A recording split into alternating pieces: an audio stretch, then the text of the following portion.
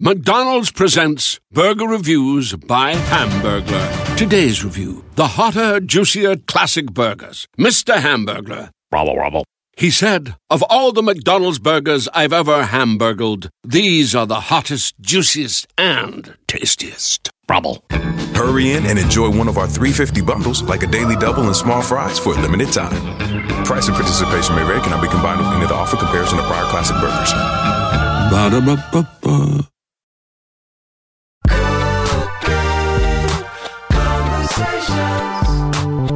I'm DeRay McKesson, and you're listening to Crooked Conversations. On today's episode, I talked to Ari Berman, a writer of Mother Jones and the author of Give Us the Ballot, The Modern Struggle for Voting Rights in America. We discuss midterm results and how we'll be affected, as well as where the country currently stands when it comes to protecting voting rights. Hope you enjoy it.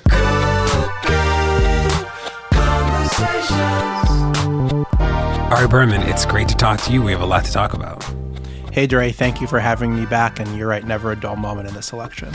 Now, can we start with the purging? Is that it's, you know, it feels like people looked up and all of a sudden it was like people were being purged in the hundreds of thousands. And was it that we just didn't know? Was it that we weren't paying attention? Was it that people knew and like we couldn't get the word out quick enough? Like what?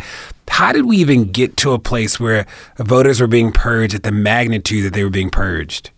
Well, I think part of it was that it was closer to the election, so it got more attention. But I think you're also right that the level of voter purging increased. There was a very comprehensive report by the Brennan Center for Justice that looked at southern states that previously had to approve their voting changes with the federal government before the Supreme Court gutted the Voting Rights Act in 2013. And they found that in states like Georgia, voter purging had increased, that Republican officials were removing more people from the voter rolls. So, for example, Brian Kemp, the Secretary of State in Georgia, who, of course, was running for governor this year and essentially overseeing his own election, he purged twice as many people from the voter rolls from 2012 to 2016 compared to the previous 4 years, 2008 to 2012. So the level of purging, I think, got worse, and I also think it got more surgical in trying to target certain constituencies, particularly Democratic-leaning constituencies. Yeah, did we just not know? Did this sneak up on us? Like, how did hundreds of thousands of people get purged in such a short period of time, and it seemed to catch everybody by surprise? The thing is, it's hard to separate the good purges from the bad purges, if that makes sense. I mean, people are purged for good reasons. People are removed because they've died or they've moved or they've committed some sort of offense that renders them ineligible to vote. That's okay. But there's also people that are being purged for bad reasons, reasons that are controversial, such as they didn't vote in a few elections and they've been removed, or simply purged for wrong reasons, being confused with ineligible voters or being targeted based on where they live or what their race or their ethnicity might be. And so in Georgia, for example, in one day, Brian Kemp removed 500,000 people from the voter rolls in 2017. And it took a long time to sort through that list and say, these are the people that should have been purged, and these are the people that have been wrongly purged. And often people don't even realize they've been purged until they show up for an election and they find suddenly they're not registered to vote anymore. He purged that many people in one day? He purged that many people in one day. Georgia had a process where they had delayed voter purging for a certain period of time. And so on one day in 2017, they just removed 500,000 people from the voter rolls, which is a really, really staggering number. And there have to be safeguards built into the system to make sure that you're only purging people that are ineligible to vote. And the worry that in Georgia and other states, a lot of people who were eligible voters got caught up in these voter purges. Now, I've definitely heard people talk about the Voting Rights Act being weakened and the consequences of what that means. But I don't actually know what that means enough to explain it to anybody else. What does that mean? What it means, practically speaking, is that there were 16 states, either in the entirety or parts of the states, primarily in the South, but not exclusively, that had to approve their voting changes with the federal government under the Voting Rights Act of 1965 because of a long history of discrimination. So states like Alabama, Mississippi, Georgia, they had discriminated against black voters for decades. And after the Voting Rights Act was passed, those states had to approve their voting changes with the federal government so that they couldn't do unlawful voter purges. or pass restrictive new voting laws or gerrymander people to protect political power. And so the Voting Rights Act was a huge check on discrimination in those states. And when that requirement that they no longer had to approve their voting changes with the federal government was gutted, it became so much easier for Texas, Georgia, Alabama, these southern states to implement new voter suppression laws because the federal government couldn't block them anymore before they went into effect. So if you put a restrictive voting law in effect in a place like Georgia, for example, it could only be challenged after years of litigation. And in the meantime, voters were caught up in the suppression. So the kind of suppression we saw in Georgia in 2018 would have been limited, if not altogether stopped, if there was still a strong Voting Rights Act. So can you also explain, before I have some more questions about the Voting Rights Act and like what we can do about purging and things like that, can you explain what's going on in Wisconsin and states like Wisconsin right now where it looks like the Republicans are trying to do a runaround with the change in power that's happened? It's essentially a legislative coup. What happened in Wisconsin and other states is that Democrats won elections in 2018. Democrats won every statewide election in Wisconsin in 2018, including the governor's office where Tony Evers defeated Scott Walker. And so what Republicans have done is in a lame duck legislative session, they have essentially stripped the incoming governor, in addition to the incoming attorney general, from core powers, essentially removed core powers from those offices. They've given them back to the Republican legislature, which is heavily gerrymandered. That's how they're still in power in the first place. They've also passed laws that would then make it harder to vote, particularly for Democratic constituencies to vote. One thing that has been proposed in Wisconsin and will likely soon become law is cutting early voting. And Wisconsin has already cut early voting, and that law was struck down by the federal courts in 2016 because the judge said that it was done to suppress Black voters in Milwaukee. And so it's amazing to me that Republicans have just lost an election in states like Wisconsin, and the first thing they do is turn around and strip power from the incoming Democrats and make it harder for Democratic constituencies to vote. If this was happening in another country, we would denounce it as a flagrant form of authoritarianism. What can we what's the fix with the Voting Rights Act stuff that's happening with places like Wisconsin? Is there what can citizens do? That's a really good question. I mean, when you're talking about Wisconsin was one of those states that wasn't covered by the Voting Rights Act in the sense that it didn't have to approve its voting changes with the federal government. That did apply to states like Georgia, states like Alabama, states like Texas. So I think in southern states, federal oversight is really, really important. I think in Wisconsin, there just has to be, number one, we need some laws nationally, some standards for voting.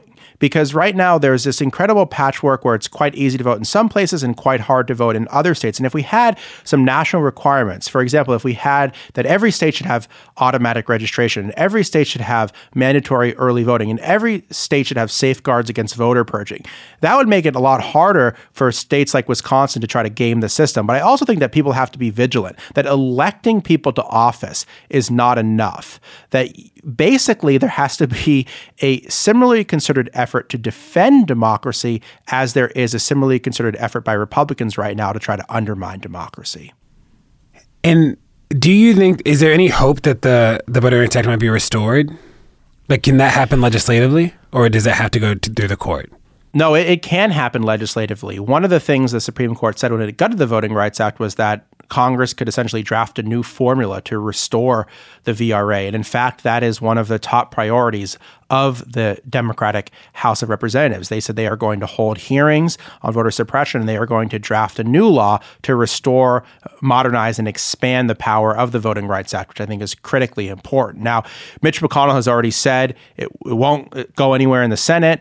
Donald Trump, I don't think, would sign something like that. But you have to get the ball rolling. And I think holding hearings on voter suppression, holding votes on restoring the Voting Rights Act, this is really important in building public support for this agenda. So that's not just something that's inside Washington, but people can actually rally around this as a grassroots organizing strategy while they work in the states and other places to try to expand voting rights at the local level while Congress remains gridlocked. And what's going on in North Carolina? We covered this on a recent pod. We were talking about some of the the missing absentee ballots and how that one part of North Carolina won't certify the House election. What led to that? This is a really crazy story. So there's a congressional election in North Carolina 9, that was decided by about 900 votes. The Republican won it. And evidence emerged after the election of massive election fraud by Republicans. Basically, what Republican operatives were doing is they were going around, particularly to minority voters, they were taking their absentee ballots and they weren't submitting them. They were essentially dumping those absentee ballots. At the same time, there was a skyrocketing number of absentee ballots for the Republican candidate, but not for the Democratic candidate. So it appears that, and this is really ironic, DeRay, because we just got into an election where Donald Trump and Rick Scott and Marco Rubio and Paul Ryan, all the major figures in the Republican Party, falsely accused Democrats of stealing an election. But here we actually have real concrete evidence of election fraud, and it was committed, lo and behold, by Republicans. The same party that falsely accused Democrats of stealing an election, actually it appears that they may have stolen an election in North Carolina. That's sort of wild. What's the good news coming out of the midterms with regard to ballot initiatives or laws that actually do help protect the rights of people to vote? The good news is that 7 states passed ballot initiatives that would expand voting rights, make it easier to register to vote, make it harder to gerrymander. To me, that was a really good story that came out of 2018 that countered all of the voter suppression that we saw in states like Georgia. So you had Florida, which I know you know very well, restored voting rights to up to 1.4 million ex-offenders. That's just absolutely huge. You had a situation in Florida where 1 in 10 Floridians, including 1 in 5 African Americans, couldn't vote because of a past felony conviction. That's a huge number of people to be disenfranchised in one of the most important swing states in the country. You had states like Michigan pass automatic and election day registration. You had even Republican-leaning states, places like Missouri and Utah, pass measures that would make it harder to gerrymander. So I think this showed that on the local level, on the grassroots level, these kind of pro-democracy initiatives have a lot of support, and even support among a lot of Republicans. That even as Florida was voting narrowly for Republicans for Senate and governor, they were also voting 64% to restore voting rights to ex-offenders. And I think that's really important because for a long time, these measures, as you know, were thought of as liberal issues, or that people who embraced them were soft on crime and things like that. And I think in Florida in particular, a lot of those myths were busted, that in fact there was broad support for giving people second chances, that it went across ideological lines, that politicians who embraced it weren't hurt at the ballot box. And so I'm hoping that this gives more support broadly for expanding voting rights. But I think in Florida in particular, hopefully it starts to reframe some of the debates about criminal justice reform, which you know so well. Do we know how many places purge voters in ways that we think are suspect?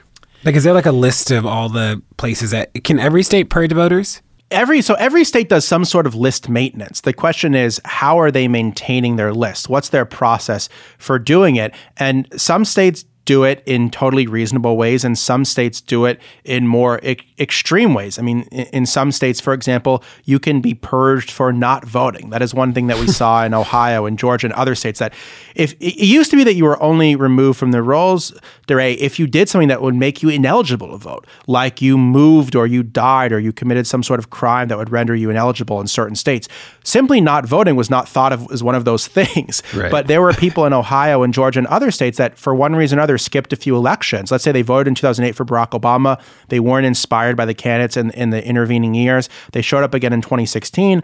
Well, then they're removed from the voting rolls in states like Ohio and Georgia. What worries me about that is that we're expanding the definition of what can get you removed. That is not evidence of being ineligible. That is just someone making a personal choice. And essentially what you're doing is making voting a use it or lose it right. And we're seeing other reasons why people are purged. In Georgia, for example, if your voter registration information didn't exactly match your information on state databases, if there was a missing hyphen or a missing apostrophe, something like that, your registration was blocked from actually counting. I mean, you could still vote, but you were on a pending registration list. And that was an incredibly confusing process in Georgia. 53,000 people were put on this pending registration list weeks before the election. 70% of them were African American, 80% were people of color. Those kind of exact match lists only exist in certain states. And so I think purging voters in and of themselves is not necessarily bad, but how states are doing it, purging non-voters, having these really strict exact match laws, things like that, that's when a lot of lawful eligible registered voters are getting caught up in these purges. And what's going on with the census, and why does that matter to us? Well, the census is huge because the census is kind of like the DNA of our democracy. The census determines how political districts are drawn, and it determines how many electoral votes states have, and it determines how $675 billion in federal funding is allocated, all of which happens after the 2020 census. So all of these decisions will be made in 2021. And the big worry about the census right now is, first off, it's just been totally mismanaged by the Trump administration. But more importantly, the Trump administration has added this question about U.S. citizenship to the census. And the worry here is that many immigrant communities are going to be afraid to respond to the census for fear that if they say they're a non-citizen or they know family members who are non-citizens, that information is going to be used to deport them. Even though that census information is supposed to be confidential, people are very afraid to give the Trump administration, which is launching unprecedented crackdowns on undocumented immigrants, separating parents from children. They're afraid to give the Trump administration that information. If that happens, there will be a much lower response from immigrant communities to the census. That means that places like California and New York and Texas that have large immigrant communities, these places will get fewer resources, they'll have less political power, and the census itself, which is used to distribute all sorts of resources and political power, will become less accurate, less fair, and basically a weapon for Republicans to try to use to their political advantage. And that's a huge concern because if the census is corrupted, pretty much all of American democracy is corrupted as a result. We'll be right back with Ari Berman after this break. Stitch Fix is an online personal styling service that finds and delivers clothes, shoes, and accessories that fit your body, budget, and lifestyle. Just go to stitchfix.com/crookedconvos and tell them your sizes, what styles you like, and how much you want to spend on each item. You'll be paired with your very own personal stylist who will handpick 5 items to send right to your door. Then you try them on, pay only for what you love, and return the rest. Shipping, exchanges, and returns are always free. There's no subscription required. You can sign up to receive scheduled shipments or get your fix whenever you want. Stitch Fix's styling fee is only $20, which is applied toward anything you keep from your shipment. Get started now at stitchfix.com/crookedconvos and you'll get an extra 25% off when you keep all 5 items in your box. That's stitchfix.com/crookedconvos to get started today. stitchfix.com/crookedconvos. Life insurance is a deeply unfun topic. Most people don't like thinking about dying, and they definitely don't like thinking about insurance. But actually having life insurance feels great, and getting that peace of mind doesn't need to be complicated.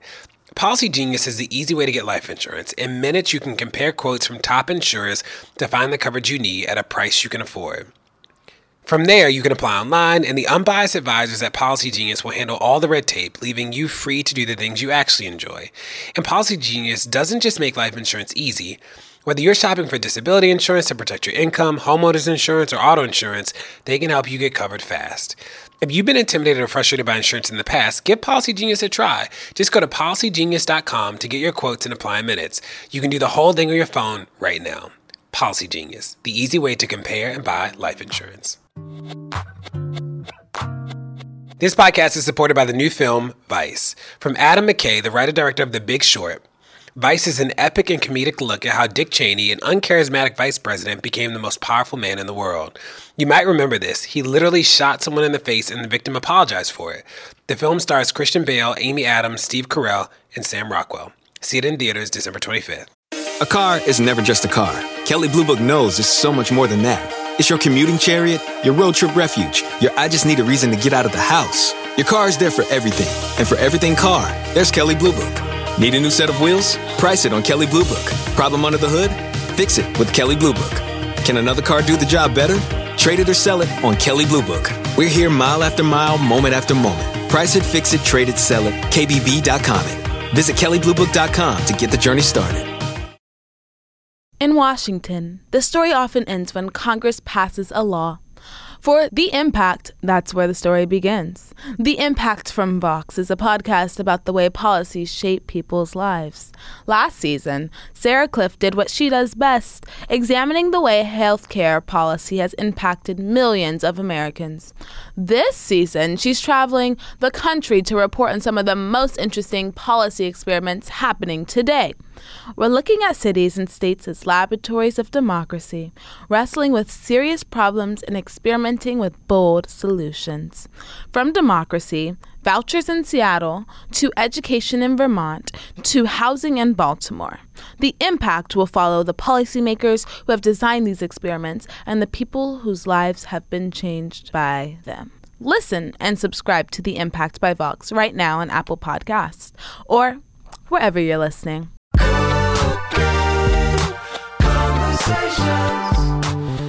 So I know in this last election, the people were really looking at governorship races because the governors would be, in some states, would be in charge of certifying the maps about the boundaries and gerrymandering. Do we know how that's going in the places that it really matters?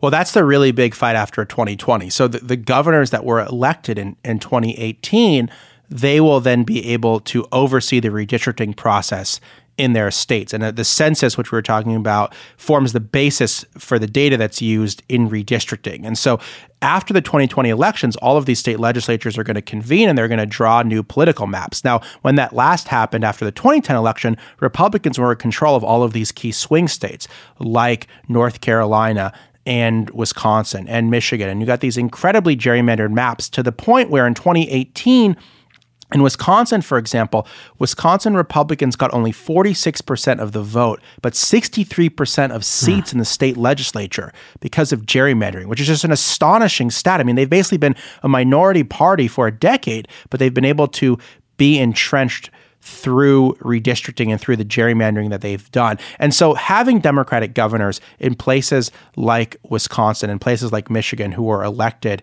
in 2018 is going to give Democrats, at least theoretically, a seat at the table. And they're going to be able to veto these maps. The maps will instead presumably be either a compromise or be drawn by the courts. And there should be fairer districts come 2021, although this is going to be a huge fight, DeRay, in the same way that we're already are seeing lame duck legislative sessions to strip incoming Democrats of power. I would not at all be surprised if Republicans in places like Wisconsin are going to try to remove the power of Democratic governors to have a say in redistricting. I think that would be unconstitutional, but I fully expect that we should see that kind of thing in the future. And now the judges. A lot of civil rights groups have been up in arms about the way McConnell has been pushing the judges through the confirmation hearings. I know that Thomas Farr was one that people were really upset about recently that didn't go through. Can you talk about why the Farr nomination was important?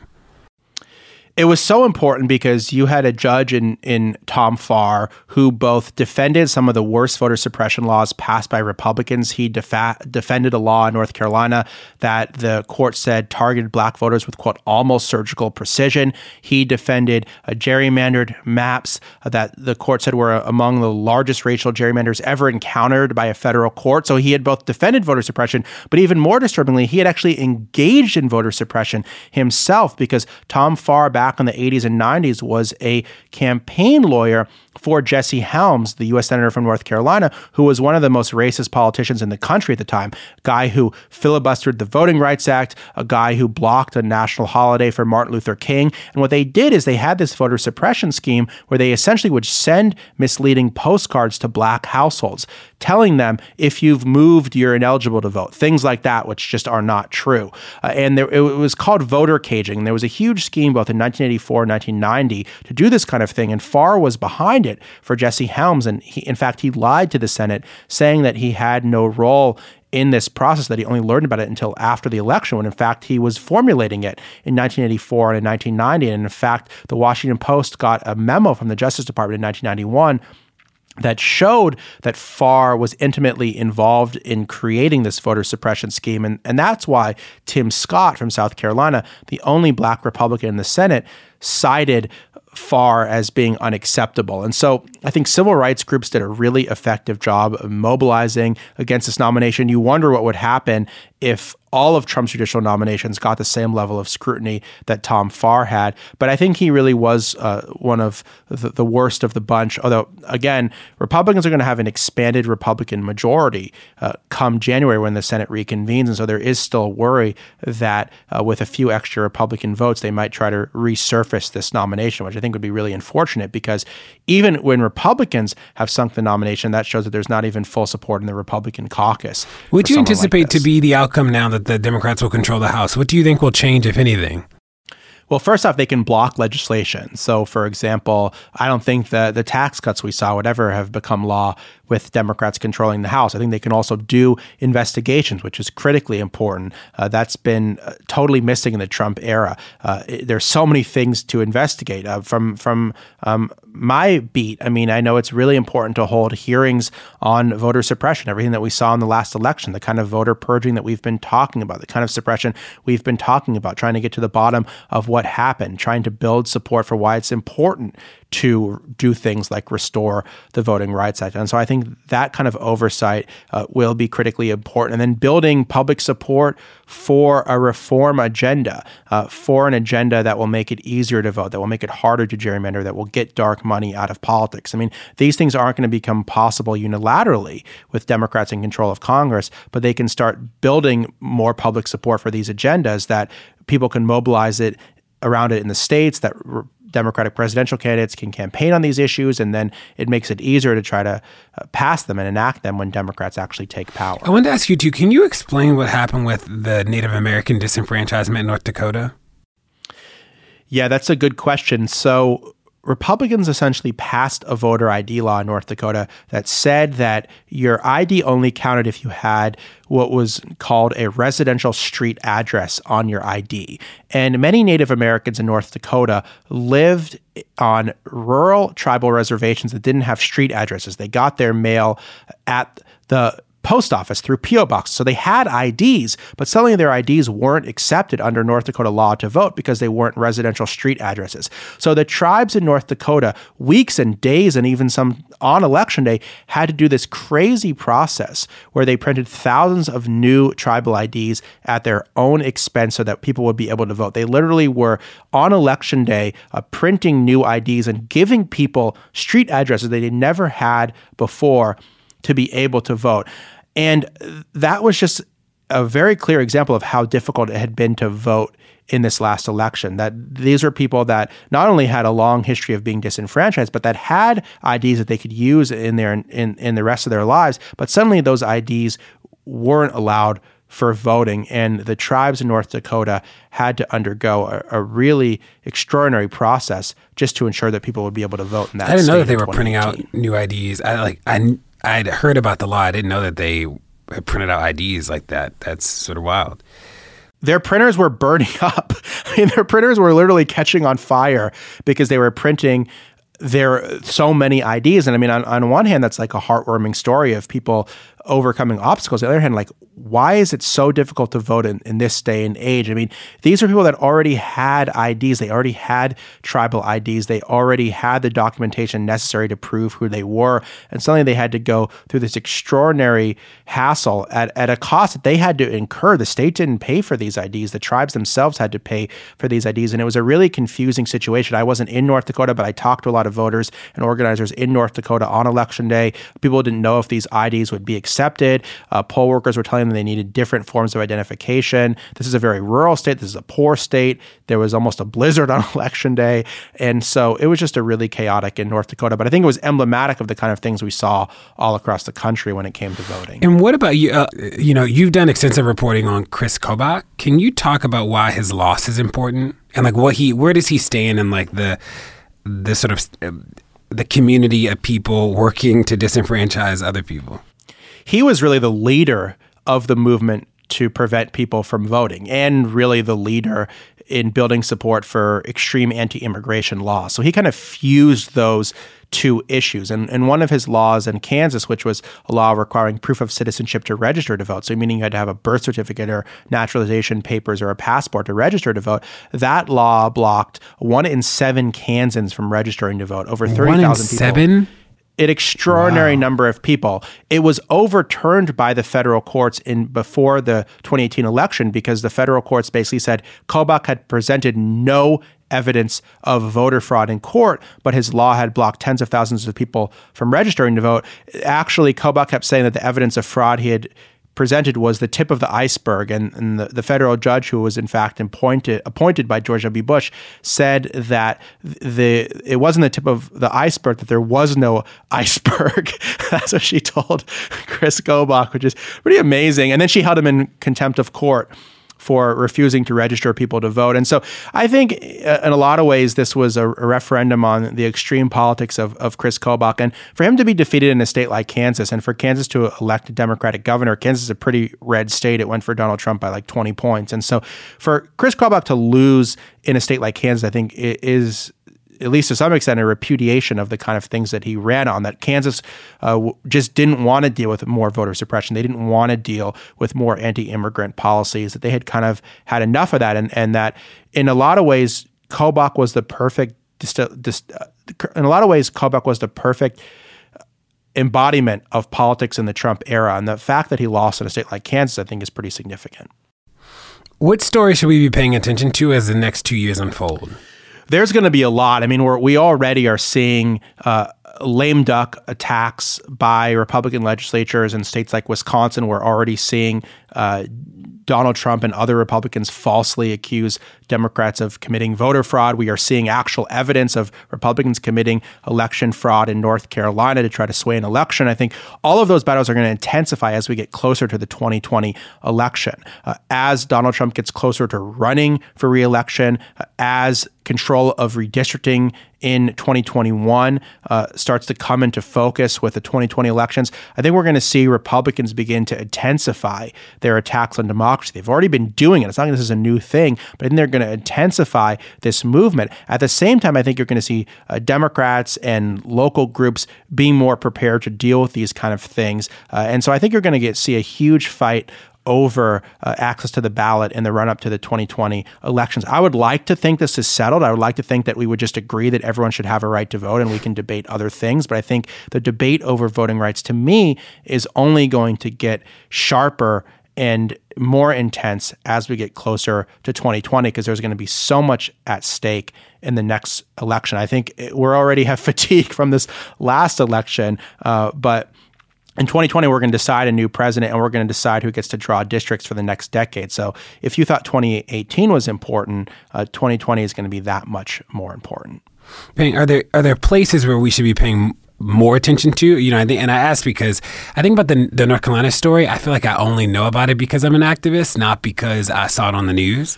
Well, I think states where Republicans are still in control, where swing states where Republicans are in control or where there's divided government, I think you should really pay attention to what they're going to be doing in places like North Carolina and Wisconsin and Florida and Arizona. In some states, there's going to be a battle, like in Wisconsin, between the Democratic governor and the Republican legislature. That's going to play out in some states like Michigan and Wisconsin that now have divided government. In other states where there's still one-party control, in Florida, in Ohio, and places like that, I think we really have to pay attention to what these kind of people are going to do. Also, are they going to try to gut the initiatives that have been passed?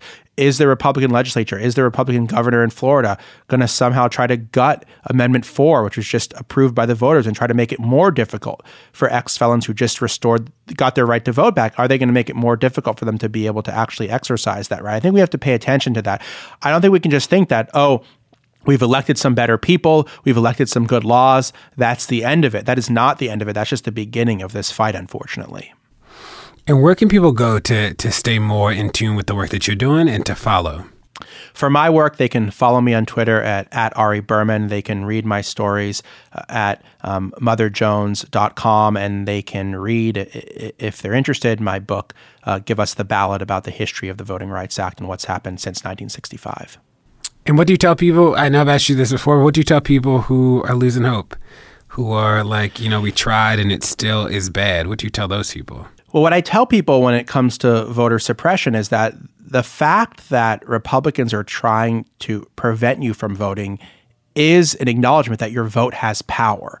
And in fact, we saw so many elections in 2018 decided by so few votes. You look at, in Florida, Senate election was decided by 10,000 votes. The governor's election was decided by 30,000 votes. Stacey Abrams came within 15,000 votes of forcing a runoff against Brian Kemp. There were local races that were much, much closer. There was a Kentucky legislative race that was decided by one vote. And so people's votes have power. And I think if people got out and voted in large numbers, they would be amazed in some cases of what they can achieve. And there were races that were on nobody's radar screen that flipped. And I just look at, for example, Lucy McBath's race, that now you have someone whose son was murdered due to gun violence, due to white supremacy. And she now holds, a black woman who started mobilizing because of gun violence, now holds Newt Gingrich's old seat in Congress in suburban Atlanta. To me, that's a recognition of the power that voting has. And so I hope that people would be mobilized in 2018 to get out there and vote, not depressed and discouraged. And then what's a piece of advice that you've gotten over the years that stuck with you? I would like to be able to quote something pithy, but I'm kind of, I think I'm a little brain dead from the last election. But I would just say that, we need to be as relentless in fighting for democracy as the other side is in trying to take democracy away. And I think that the last election, I think, validated in a lot of ways the work that you're doing. I hope in some ways it validated the work that I'm doing with more attention put on voter suppression right now.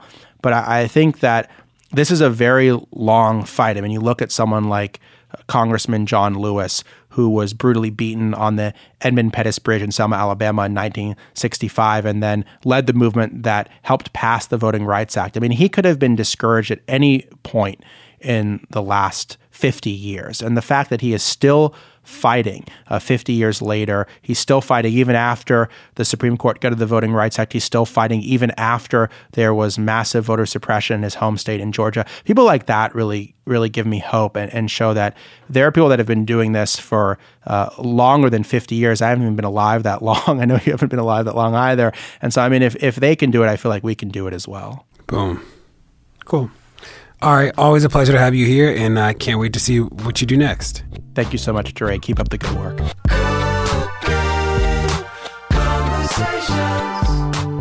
Thanks for listening. Check back next week for another great conversation from Crooked Media.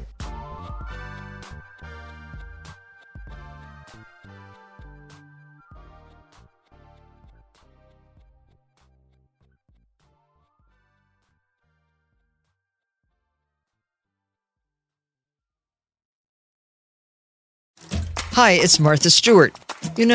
I spend a lot of time thinking about dirt. At 3 a.m., at all hours of the day, really.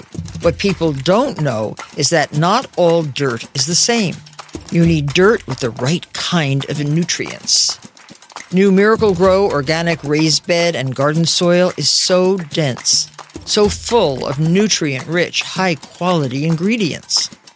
Miracle-Gro is simply the best.